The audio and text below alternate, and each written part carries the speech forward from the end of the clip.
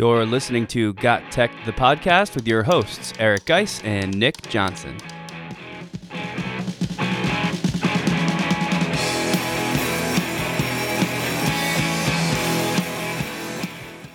Welcome back to Got Tech, the podcast. This is episode 87 called STEM and Conservation Efforts with Helen Corvaline. In this episode, we'll sit down with STEM and EdTech expert Helen Corvaline. We talk about all things STEM, including STEM misconceptions, some best STEM practices, some favorite STEM projects, and tons of STEM resources for teachers. This is another episode you don't want to miss. Check it out.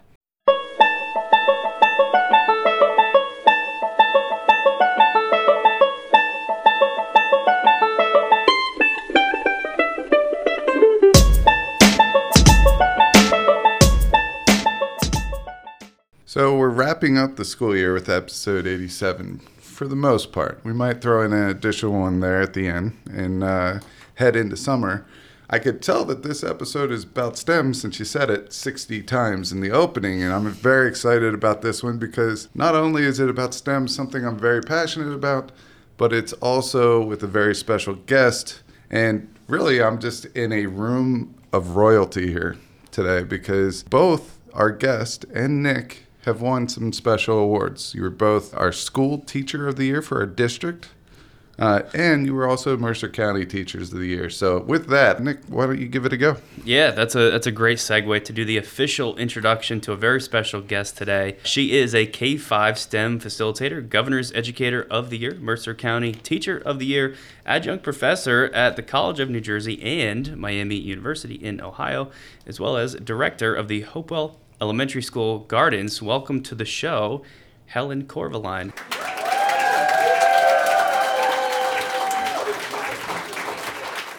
Helen, how are you doing today? Wow, guys, that was quite the setup. I mean, I should hang out with you guys more often. Yeah, I know, it's funny. And I always, for a long time, I was super uncomfortable about people bringing up the Educator of the Year stuff because if you're like me, I never felt like I did anything extra special. Beyond your job? Yeah, beyond what the job is. So the recognition is nice, but it always feels a little bit weird to have it like touted as some It giant does, thing. Especially when you're introduced as royalty. So, you know. Well, I mean, my thanks to you there. Me myself, I got to catch up a little bit. I'm a slacker in this room. That's what I feel like. I don't think you're a slacker. But I will tell you, I did enjoy seeing everyone's picture posted by the main office every time I walked into Hopewell Elementary, and every time I walked into our high school, I get to see Nick's beautiful face there, and I got to use whiteboard marker and draw faces over it all year long. That's the worst part. Did they do that in your school? Put your picture up? There's not as much face, defacing at our school. So, we keep the expo markers on lockdown down at HES. Lucky. I wish that was the case here, but that's all right. Now, we are actually super excited because if you're a listener to Got Tech, you know that both Geis and I are science teachers, or for Geis, used to be a science teacher, although this year obviously did get back into the classroom. And we every once in a while on the show dip into some content specific stuff, and today that's what we're kind of doing with Helen. So obviously, if you couldn't tell from the 50 times that I said it in the intro, we're talking STEM today. And if there is a STEM expert to have on the show, Helen Corvaline is that expert. So I'm going to just jump straight into some questions for you so our listeners can sort of get to know you and hopefully learn some stuff about STEM and some ways to do it. So I know one of our favorite things that we like to do is to just kind of learn about your journey in education. So if you could start with that, tell us a little bit about when you wanted to be a teacher and sort of how you got to where you are today. Awesome. Well, thanks for the great intro. I don't know if I'm the expert on all things STEM, but I definitely enjoy it. So definitely STEM enthusiast. I came to teaching kind of in a disgruntled fashion, actually. I was not starting off to be a STEM teacher. I was really looking to go into environmental policy, and political climates as they are, you never know if you're going to have a job if you want to work for the right kind of people, which for me was the earth. And so I decided that I would follow my mother's advice, who really, everybody out there listening, you should always listen to your mother's advice. And she said, Helen, you have have to be a teacher. You've got it. It's in you. And I was like, nah, Mom, okay. I'm good. I'm not doing that. So then I did my student teacher and was like, oh, shoot, she was right. My mother, again. Instead of wrestling environmental policy with adults, I decided to change young learners' minds and really raise them as environmentalists. And so I came to STEM in kind of the outdoor nature conservation way, but see conservation in every aspect of STEM. So it's kind of a little bit of a morph for me in that way. That's pretty cool. We've done some, one of the things that brought Geis and I to maybe in a roundabout way doing this show. Do you remember the geocaching presentation we did years ago? Yeah, we did several of them. Yeah. But I remember it being at the science convention, Right. and we actually got there early in the morning, and we hid geocaches all over the campus. Oh, how fun. And little did we we used ammo cans. I'm sure looking back, we could have probably used a better container Right, for yeah. that. But we were definitely probably looked at a time or two and we're hiding stuff in the bushes. Yeah, but it was super fun, and it kind of was in that realm of conservation, and we even had your bioethics field trip to a local park, kind of focused on recycling and just taking care of your local park. So it's kind of cool. Almost we Yeah. all have, like in a roundabout way, have this. Yeah, the merge conservation. of those, those kind of areas, because you need that as far as, planetary stewardship. And if we're going to do that through STEM, more creativity and innovation, the better. Yeah, for sure. So that's a nice commonality, and maybe that's a good time to get into STEM. So, I would assume everybody knows what it is, but maybe not. We may have some teachers joining us from all different walks. So do you want to start off and kind of explain to people, maybe even just in your mind, what STEM is and what role it plays in a classroom today? Sure. So STEM is known affectionately as science, technology, engineering, and mathematics. There are many of us who feel comfortable or feel a calling in more than one of those fields. I think engineering has been a surprise for me, as not being taught as a young learner within the field of engineering. I think had I been exposed the way our kids are exposed now to engineering, I really would have considered that as a career. And so, science was kind of always my passion, and outdoor science was my passion. So I always like to walk by classrooms where people were learning intensely within walls and have my hiking boots strapped on and gear in my hands and ready to explore wetlands and kind of giggle and say, see ya, and, truck off to forests and streams and feel like I was playing, but really doing science. So the science part was really my calling. And then I came to teach STEM and was fascinated by, creating those opportunities for kids to be creative and use design thinking within the engineering mindset. And then I think engineering kind of holds technology's hand and brings it along in order to implement scientific principles. And then really, the mathematics is the language that we're using in order to communicate, convince, and really kind of, we don't like to say prove in science. So really kind of encourage and support with data and research. I guess one of the biggest things that I find with STEM is that there are a lot of different definitions. Mm-hmm. And I often hear individual subject teachers, such as a math teacher or a science teacher, say, hey, I'm STEM because I teach math, mm-hmm. or I'm STEM because I teach science. How does that, what would you, is there anything there that we need to clear up a little bit as far as, do we need all four subjects in order to be STEM? I mean, I know I have my own personal thoughts, but I'm interested to hear what you have to say. This I actually could go into the hot seat questions, and because this is a bit of a hot seat, I think. I think that people, have really strong opinions on this. I sure do. And I think that you are a STEM teacher when you integrate the other disciplines within your own. And so looking at, not just looking in a tunnel at that mathematics, of really seeing where the application is. I had an astronomer in the other day, actually a mathematician, and it's funny that I just referred to him as an astronomer because his hobby is to take astro photos through his telescope. But in order to figure out where he wants to be and what planetary alignment he wants to get in his pictures, he uses math to figure that out. To me, that is STEM. And so it's when you're really using all of the disciplines together and not just claiming yourself as one or the other. So I feel like that claim is kind of where we can, what we identify as. If you identify as STEM, you're claiming all of those for your own. And you're claiming and proclaiming all of those for areas and acknowledging how they work in tandem. And that unison is really what we look for in innovators. Yeah, I agree with everything that you said, but I also like to tie in what you said earlier with design thinking. Yep. And that's why I don't go with STEAM. Yeah. I am a STEM girl through and through. I think A is inherent. I think art, creative thinking, design thinking, all of that is inherent in being a good STEM practitioner.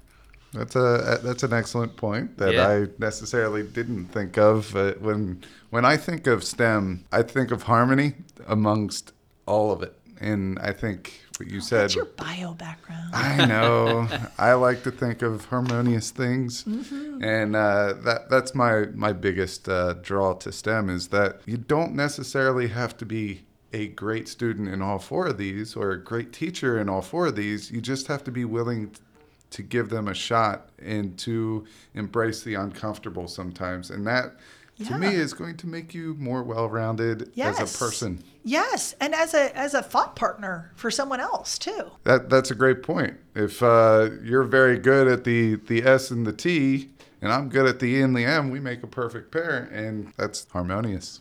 Wow, that was deep. Oh, poetry. These are all awesome points, and I'm glad you brought it up because, I teach AP Chemistry. I'm not a STEM teacher. I would never say it because I don't do anything with engineering because that AP exam, for better or worse, is what I'm prepping kids for, and engineering's not a part of it. We maybe raise the very surface by doing experimental design, but that's not close to what engineering is supposed to be. So I think that's an important part of almost the definition of STEM is you got to actually incorporate all those things to be that. You do. And I think what you can maybe identify with there, Mr. Johnson, is that you are preparing the kids for a STEM career if they choose that, because you're giving them the foundational principles that they need in order to be problem solvers. Right. That's a big distinction. And I think this kind of, brings up a whole other can of worms in a discussion that we'll touch on as we go forward here. Yeah, sometimes when you go to define something, it's also good to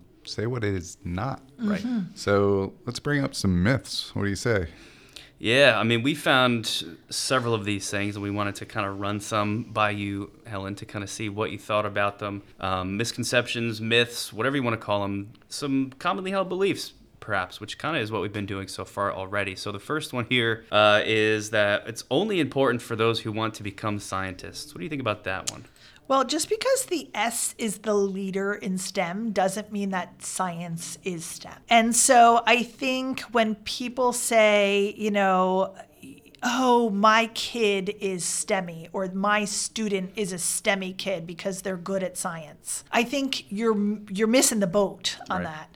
And I think that what you really need to embrace is how does your student or your child tackle problems? How do they look at and approach problem solving in mathematics, in tech, in video game playing, in whatever they're interested in? And are you nurturing that ability to navigate the problem? And are they using science skills? Sure. Are they using engineering and, revision skills within that problem solving? Yeah. So really, STEM is important for everybody. There shouldn't be anybody who's not exposed to it. So I think to say it's only for kids that want to become scientists, kids that want to become artists should have a deep understanding of STEM, because let me tell you, their art is going to be exponentially better with a STEM background. Everything will. I like that, but even just for, I would say for science in general is not just for future science students or scientists, because like science is literally just really problem solving and thinking about what's at work here, what is the issue, and then testing different things to see what can solve it. So to say that you don't like science or you don't need it, or you don't even, maybe some people might say they don't believe in science, I don't even really understand that comment, because if your car breaks down, you start doing science to figure out what might be wrong with it by thinking of some things that might be wrong, fixing them one at a time, and seeing what works. That's science. And you could extend that then to STEM thinking too. Sure. These are just skills for like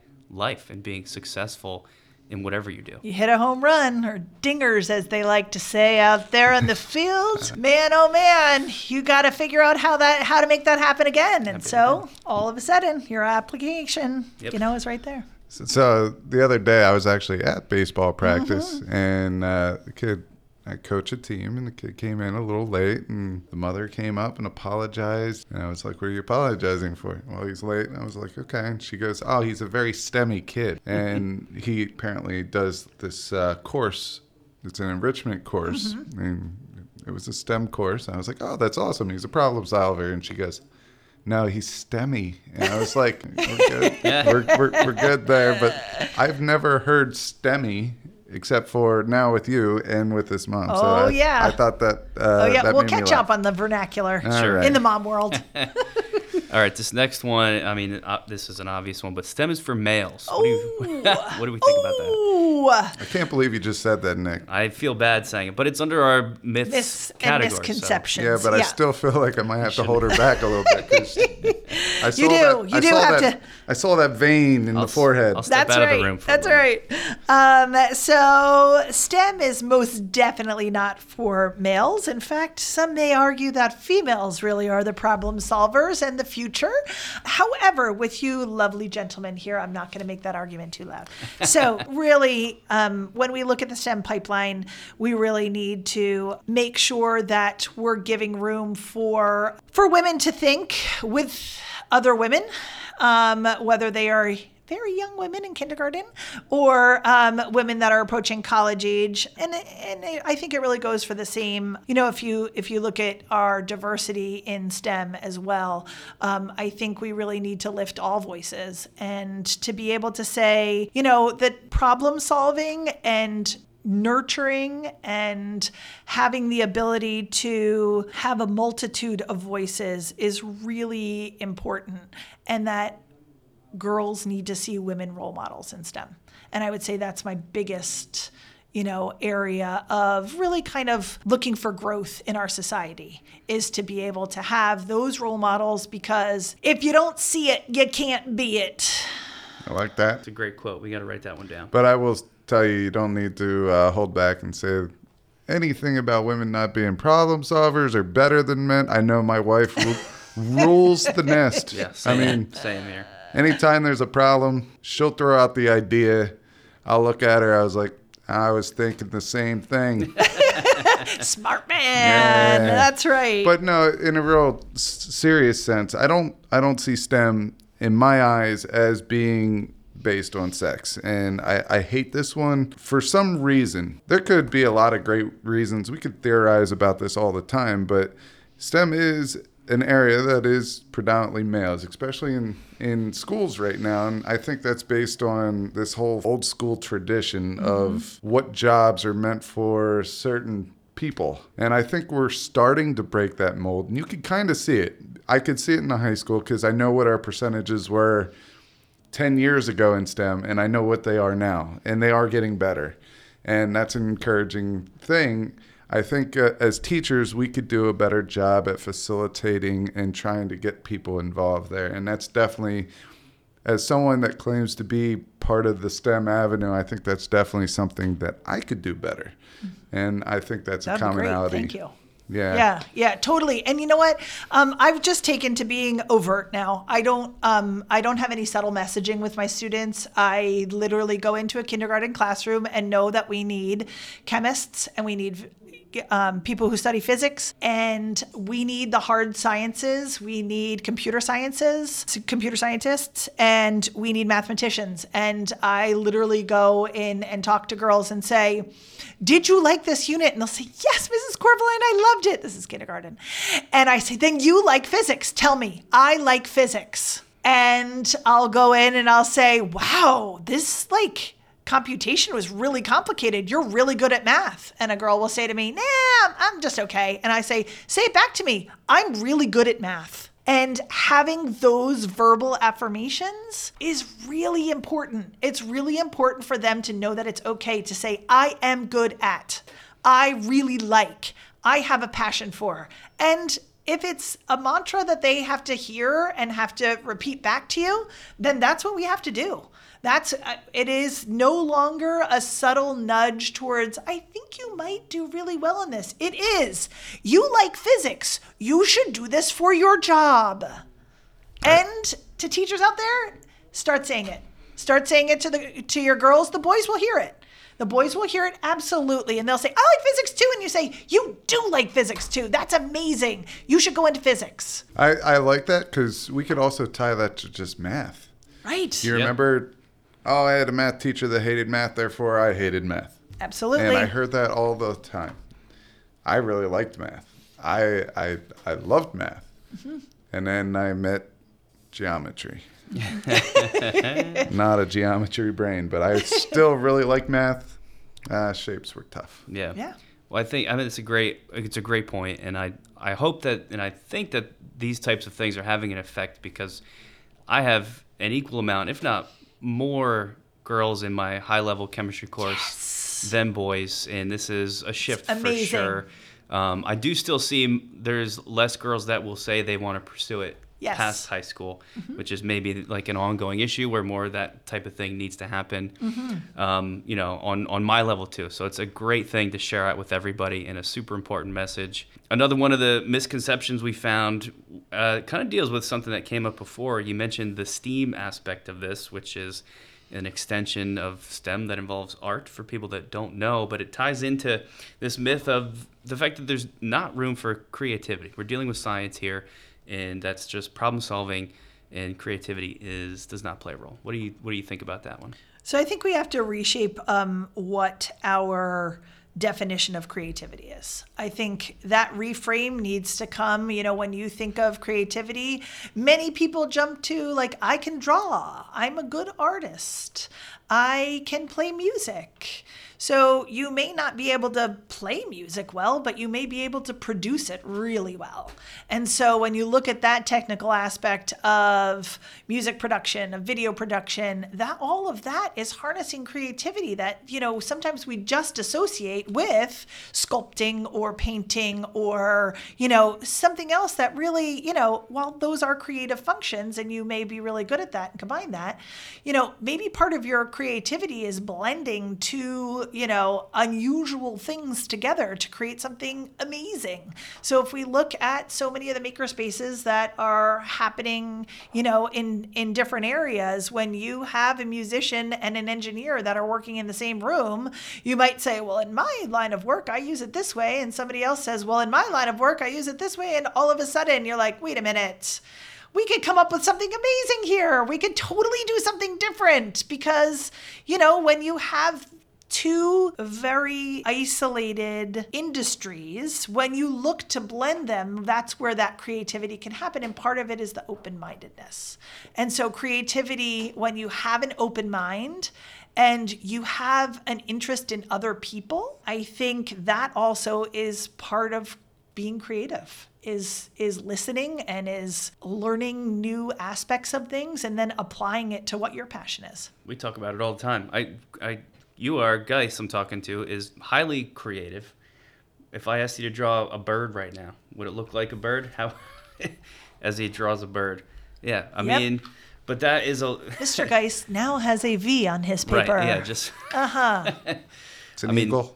I know. An In eagle. flight. It's an eagle in flight. Right. But that's what we're talking about here is creativity is traditionally seen as, can you draw or can you do this? But there's so much more to it than that. I even see like being creative, even if you're just solving a math problem, coming up with like a novel way to do it that's different than someone else is That might not creativity. match the book. Yeah, God forbid, right? Outside of the box thinking. Yep. I mean, I have a buddy from high school. He would have been probably valedictorian, but he's decided with a couple weeks left to drop out and get his GED just because he didn't want to be valedictorian. It sounds silly. Then he went to college, got through the first 2 years, did fine, decided to drop out, went out to California, and he didn't like the way that people made surfboard wax. So he made his own surfboard wax. I don't know anything about surfing. I am one guy that can run through a wall, but when it comes to balance and stretching and all that good stuff, no, sir. So he made this wax that, apparently did something different and it solved a problem. Very creative, very creative. Right. Didn't have anything to do with painting or sculpting. Yeah, so. Yeah. All right. And then the last myth that we found, which I'm actually, I don't know, kind of curious about this one, the fact that STEM excludes the humanities. So I don't know. Where do we fall with this one? So I currently am working with my fourth graders, and I wrote a grant for a artist in residence to come in who is a phenomenal award-winning poet. And so we decided that we wanted to craft our class around looking at patterns in nature and how that's reflected in poetry. And so taking a look at, let's just say, cycles. So if you think of all the cycles that you can look at, life cycles, day and night cycles, cycles of tides. So all of these things, when we are outside and creating, you can be reflective on science. You can be reflective on technology. You can be a problem solver through poetic thinking. And so when you have that ability to create and stretch your mind, you look at the world differently. And so as STEM practitioners, that's what we're aiming to do. Look at the world differently.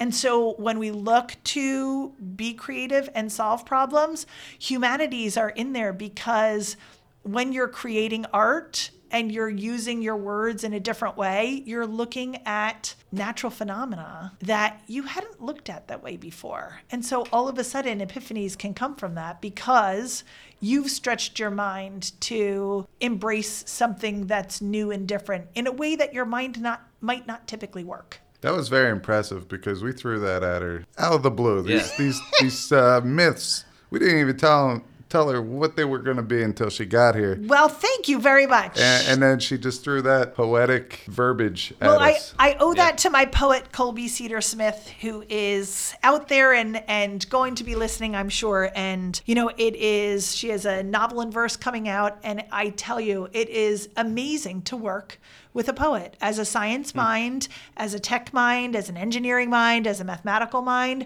working with a poet and becoming and practicing that poetry. It gives you a different look at life, at the world. Let's use this as a segue then to talk some STEM projects, because I think it's so cool. One of the best things about it is how it does, link into other subject areas, humanities included, like poetry.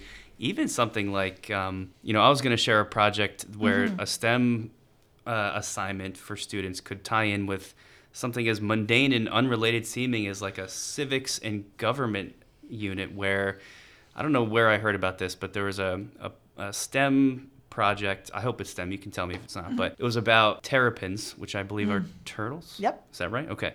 So terrapins that can only nest along shorelines where they can visibly see the sand, and then there are also wetlands behind the sand, something like that. And I'm probably screwing that up. Sorry if there's any terrapin experts listening. But the design project is for the students to do a basically beach restoration design that limits, gives these terrapins habitat to nest. So there has to be this qualification of visible sand with wetlands behind it, but also is limiting runoff and beach erosion at the same time. So you set up like a little water table for the kids, and they get to basically try different beaches and building them where there's little sponges they can put down to represent the wetlands, because wetlands absorb water runoff. They can put in sand and soil and giant rocks and just then pour water over it and see what happens, and then analyze those results, determine like the best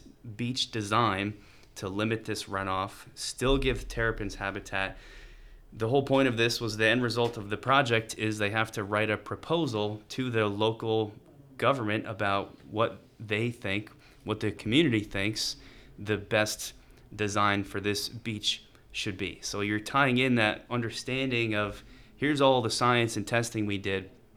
Now we have to understand how the government works to explain it and petition to these people and get the laws passed. So that was just a super roundabout way to say that this ties in and can tie in with so many other different subject areas. Absolutely, because you want to be able to give those kids a voice, and you want to back that up with you're never going to go to somebody with a problem and say, hey, this needs to be solved without some proposal. Right. And so that's where our STEM thinking comes in with the proposal, but then you need to give that proposal a voice.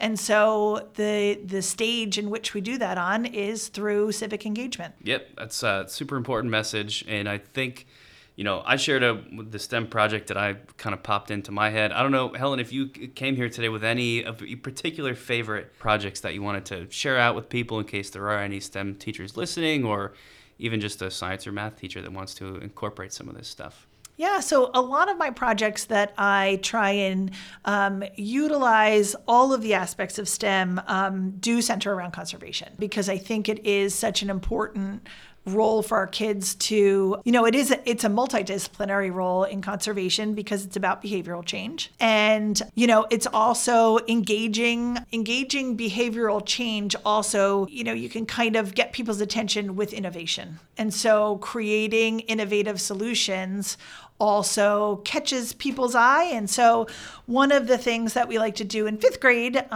is we have an ocean pollution project where we look at the effects, the human impacts on the environment. And much like you were saying, Nick, as far as the terrapins go, looking at the plastics in the ocean, mostly, when we talk about microplastics, that's its own issue. When we talk about the plastic gyres that are in the ocean, that's its own issue. So creating models in order to figure out how to remove that plastic. So we actually took Ollie's, which is a small robotic remote control robot that just kind of looks like a wheel, like a cylinder wheel. You can have a multitude of different wheels that go on, wheel coverings that go on it to make it go on smooth surfaces, bumpy surfaces. It's kind of like an all-terrain.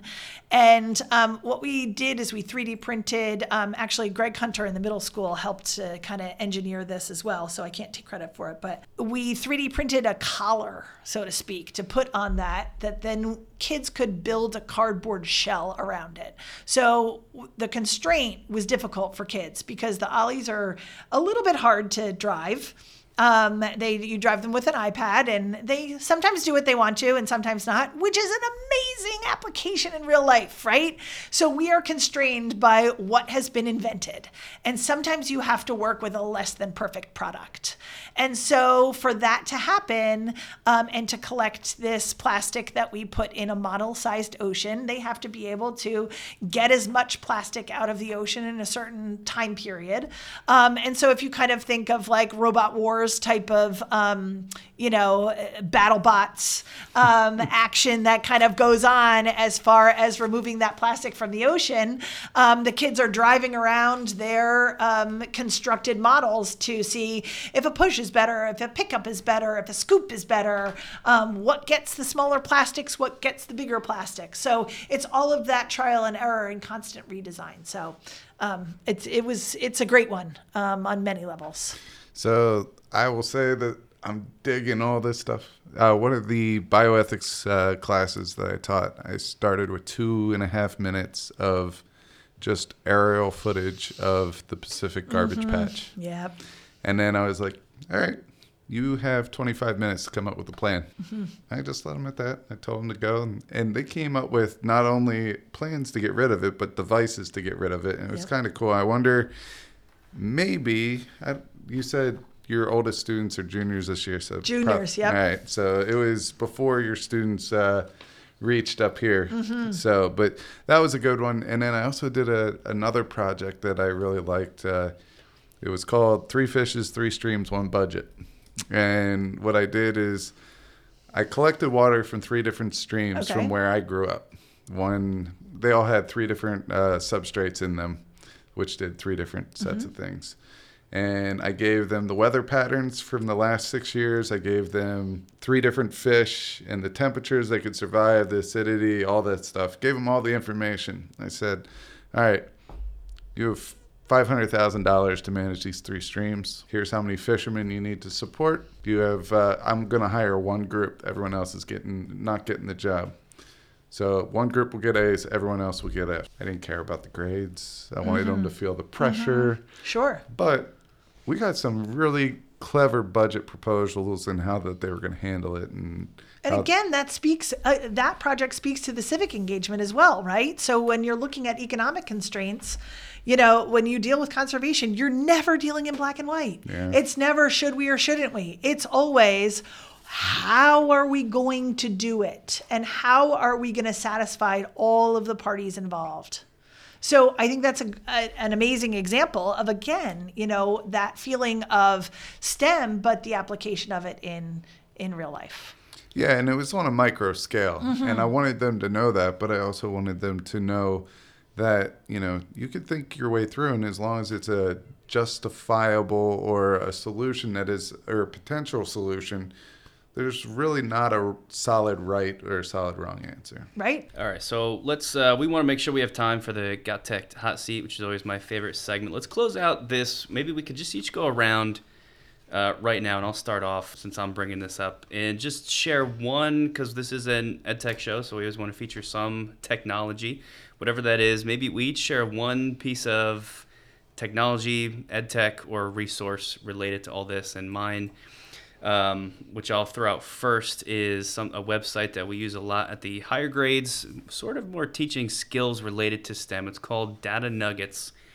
We have talked about it on the show before. It's a really awesome website where you can go and just get raw data on tons of different topics, and it's great for the kids to see not only the types of data that are collected, but then how you deal with that and synthesize that as a scientist to eventually draw conclusions from it, recognize problems, start coming up with solutions, and support things you're trying to say. So, it'd be really nice if you could gather all this data yourself in class, but, time and other constraints means you can't. And Data Nuggets just makes a lot of that available. So for any science teachers out there, or math teachers, or anybody, check out Data Nuggets. It's a really, really great source. Amazing. Yep. Let's kick it over to you, and then All right. I'll bring up the last one here. So mine's a citizen science app. It's called Zooniverse. Currently embraced by large companies as well. It's not just for schools, not just for kids. It is for any citizen looking to get involved. I was turned on to it because of an orangutan project that they were doing. Again, to kind of tie in with yours, Nick, vast amount of data that needs to be distilled down, right? So that was a toss to you for chemistry. Thank you. Like Yeah, that? thank you. So vast amount of data that then needs to be looked at. And really for me, I had just returned from Borneo, Malaysia, and I was studying orangutans in the rainforest, and orangutans make their nest in strangler fig trees. And so what the drone footage they were able to collect in order to figure out if, because of habitat destruction, they needed to figure out if they wanted to build bridges in order for orangs to get from one uninterrupted piece of the rainforest to another. And so what they were looking at is how many nests were in the trees. And so all they needed were for people to go through the pictures and click on where the nests were. And that's it. And so that ability to help, you could do it on your lunch hour. You could sit and you could be like, oh my God, I love orangutans. There's ones on penguins. There's ones on, anything, frogs. You could pick your, kind of background or where you want to be and help in this data collection of just going through vast amounts and saying, I'll just, identify, and you're just clicking a circle on it. And you're seeing all different types of scientist research, and they just can't go through everything that they collect. So this is a way of helping. So you feel like I can't fly to Borneo, but I could certainly visit on my lunch hour while I'm eating my rainforest healthy orangutan free salad. That's awesome. It's like crowdsourcing your Totally. data almost. Totally. Very cool. I'm down with Zooniverse. I'm going to do it. I'm writing that one down. Memorial- Zooniverse. All right, Note guys. to self, Memorial Day plans, Zooniverse. Zooniverse. Got it. What do you got? All right, so I was going to go through a couple different ones, but now that we're all talking data, I'm going to kind of go full circle on this one. And there's a guy out there that posts on Twitter a graph a week, and usually it has something to do with, every subject. But he posts the graph, and that's it. And I will put this in the show notes. I don't have it right now. I should, because for AP Bio, every Friday we would tackle a graph. I wouldn't tell them what the graph is saying, but something that I always like to say is that every graph tells a story. So if it's a good graph, if it's a good piece of data, you should be able to look at it and tell a story. And part of that story is identifying the problems and problem solving just by looking at the numbers. So I will definitely throw, I think it's called like graph a week or something like that. Is it Sounds great. Turner's Graph of the Week? Yeah, it could be. I just looked it up. There you go. Turner'sGraphOfTheWeek.com, if it's the one you're talking about. Saturday. I'll definitely He'll confirm. confirm or deny that Yeah. at a future Sure. time and put it in the show notes. All right, so that's it for our first segment. Stick around where we put Helen on the Got Tech hot seat. Coming up next. You can follow Got Tech outside the podcast at gottech.com or on Twitter at WeGotTech. All right, so let's get into our final segment here, the Got Tech Hot Seat. It's always my favorite part of the show. If you haven't listened before or heard the Got Tech Hot Seat, we ask our guests some rapid-fire questions. Today we have 7. The guest today, Helen, has not seen these questions ahead of time, so we're getting the first thing that pops into her head, which is what makes it so interesting. Oddly enough, Geis is the one that's going to read these rapid-fire questions, and if you can't see me, which you can't because it's a podcast, I am doing air quotes around rapid-fire because... What, are you trying to say I can't speak quickly? Right, because they're going to be pretty slow, but he's going to at least do it as fast as he can. And Helen's going to answer them, and then I get to pick which ones I think are most interesting to get more information about. So, do you understand the rules, Helen? Yes. All right. I think I'm ready to go. Guys? I just want to say that you're the reason why people can't speed up this podcast 4 times and be okay with it. Fair enough. All right, I'm ready to read. So here we go. What is your most memorable education experience? Living in the Biosphere 2 in Arizona. Name a teacher or educator that impacted you the most. My mom, Nani Stalin. Shout out to mommy. Yep. Shout it out. What are 3 ed tech tools, apps, or programs that you use in everyday life? Oh, Twitter for record keeping. Ugh, I have to say Google Suite. I know that's boring, but really can't live without it. And iNaturalist. What is your favorite quote? My favorite quote would have to be from Rachel Carson. There is something instinctively healing in the repeated refrains of nature, the assurance that dawn comes after night and spring after the winter. Poetic. Very nice. Yeah. What is your best kept secret? Ooh, if it was a best kept secret, could I tell she's it? playing that card? Okay. Uh-huh. What is a best practice or teaching skill that you use in your classroom? Oh, inquiry-based science. You need to let those friends figure out what is happening before you give them the vocabulary. What is something that you do to relax and unwind? Travel and read.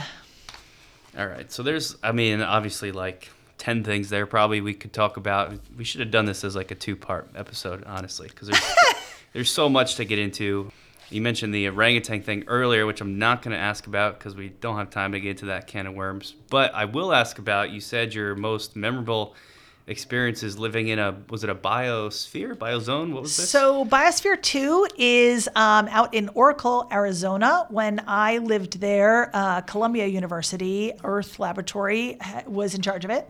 I studied there for a summer. I would have studied longer, but it was a self-contained experiment in the early 90s, which the two of you might remember that there was a Pauly Shore movie. That, yeah. I knew you were going there. Biodome. So it was based, that movie was based off of this particular experiment to see if we could live on Mars.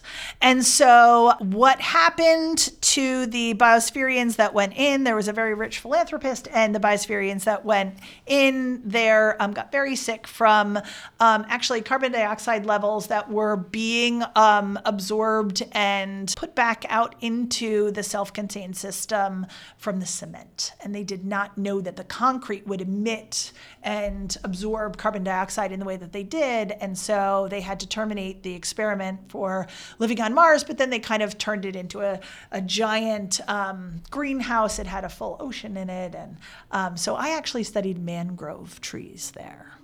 And that is when I found out that I was not built for research because research does not require a lot of chit chat. And so the chit chat was real important in my life.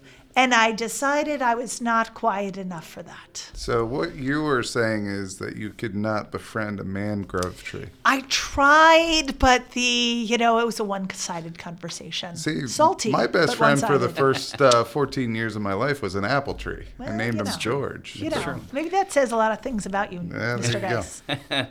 Man, that's super cool. And the whole reason I asked was hoping that it had something to do with Pauly Shore. I and it know. did. You So, can't resist. I'm pretty happy. Okay, we asked 3 EdTech tools that that you use in everyday life, and one of them was iNaturalist. Could you elaborate and tell people about that? Ooh, love iNaturalist. So this is a great tool to have out in the field. It is where I think conservation and tech catch each other and are really beneficial. There is a lot of research actually that says that children don't need to call out the name and know the name of the species that they are looking at. But inherently as humans, we are programmed to say, wow, that's a beautiful tree. I wonder what it is. Let's look up the name of it. Do kids actually need that? No. So for teachers out there listening, if you're not using iNaturalist, it's totally fine because that's actually not tip-top. However, as adults, when we go out and we are hiking and loving being on the trail, sometimes you find a really cool bug and it lands on you, and then you find out that it's this spotted lanternfly nymph. And that... Dawn Power Spray. Dawn Power Spray. Oh, to take them out once you find out what it is? Oh, yeah. Yeah. Yep. So that's a really handy thing to have in your pocket. A handy tool to know if you're looking at poison ivy or, some amazing orchid. Awesome. So I got to tell the Yeah, go ahead. spotted lanternfly story. Yeah, do it. So last year, spotted lanternfly landed on my son's arm, and he totally freaked out. I was like, that's a cool bug. And he goes, what is that? I was like, it's a spotted lanternfly. He goes, it's really pretty. I go, it is the devil in disguise. It is. And he was like, well, what do we got to do about it? I go, well, we have to get rid of it. And he goes, well, how do we do that? So he went the whole summer. Basically, his life's mission for last summer was to see how many he could wipe get. out. Mm-hmm. And my mother-in-law got some Dawn Power Spray and saw him, she sprayed one, saw what it did to him. And the rest of the summer, he has double-fisted Dawn Power Spray bottles. I mean, if I knew it was that easy to get him to clean, I would have just made all our countertops like lanternflies. That's right. And we're good. That is right. He made a video infomercial about it. We had some fun. We used the green screen for that. Yep, I remember. Awesome. Yeah, and that was our spotted lanternfly experience last summer. It was both tragic and dramatic and awesome all at the same time. All right. And then lastly, you mentioned the best practice or teaching skill as inquiry-based learning, which we used to talk about it a lot. We've kind of gotten away from mentioning specific strategies. Do you want to just give anyone or give people a quick rundown of, I don't know if what it is necessary, but maybe start there and why you like it so much, I guess. Awesome. So I think it just puts inquiry-based science really puts kids in the driver's seat, and it makes them own their learning. We have stopped talking about it. It's not as frequent as when I graduated college many eons ago. And, I think that we can't forget about it. We can't forget about putting, kids in the field and being able to be exposed and ask questions and drive their learning. And so when you start with, here's what we're learning and here's the definitions and, kind of putting that up on the board, the stickiness that it has just really kind of deflates and becomes, a rote learning and sets kids up for that trajectory when we ask them to experience it first and to really kind of probe through what's happening and looking at phenomenon and kind of driving their own inquiry bus, then they really kind of take to that and that creativity is open and it might not be the way you would put it to them, but it's the way their brains need it. I love it. It's a great way to cite and a great way to, I think, wrap it up. Did we miss anything, guys, or do you feel good? Oh, I feel great about this episode. I thoroughly enjoyed this. This is definitely something that pulls on the heartstrings a lot, and I'm very passionate about. So I thank you for being here. Good stuff. I love this. I'm pretty sure Nick loved it too. Yeah, great topic. So thank you, Helen, for. Well, thank you guys so much for having me. This is so excited to be featured on a great podcast. I have been interviewed on several podcasts before, but this is going up there in my top 5. Yeah, us too. This was an awesome one. So thank you, and thank you everybody who's listening for listening to another episode of Got Tech, the podcast, and spending time with us today. We would like to encourage everyone listening to check out Helen on Twitter at Dr. Hydrogen HC. Did I get that correct?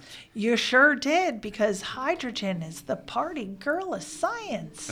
Gets things started. There you go, Dr. Hydrogen HC. And then if you're a fan of us, of course, as always, you can subscribe to Got Tech, the podcast, on any major podcast player, Apple, Spotify, Google, Stitcher, YouTube, and the rest. You can also write us a Apple review, which is the best thing you can do for us besides just telling your friends and colleagues about Got Tech, the podcast, and gottech.com. Thanks for listening. Thanks for listening to Got Tech, the podcast. Remember to subscribe to our show and follow us at We Got Tech on Twitter so you can stay up to date with the latest episode releases, blog posts, product reviews, and PD announcements. You can also follow Geist and I individually at Geist Got Tech and at Nick Got Tech on Twitter or on Instagram at Nick Got Tech. Finally, remember to check out our website, gottech.com, where we post all our episodes, articles, and resources available to you for free. Until next time.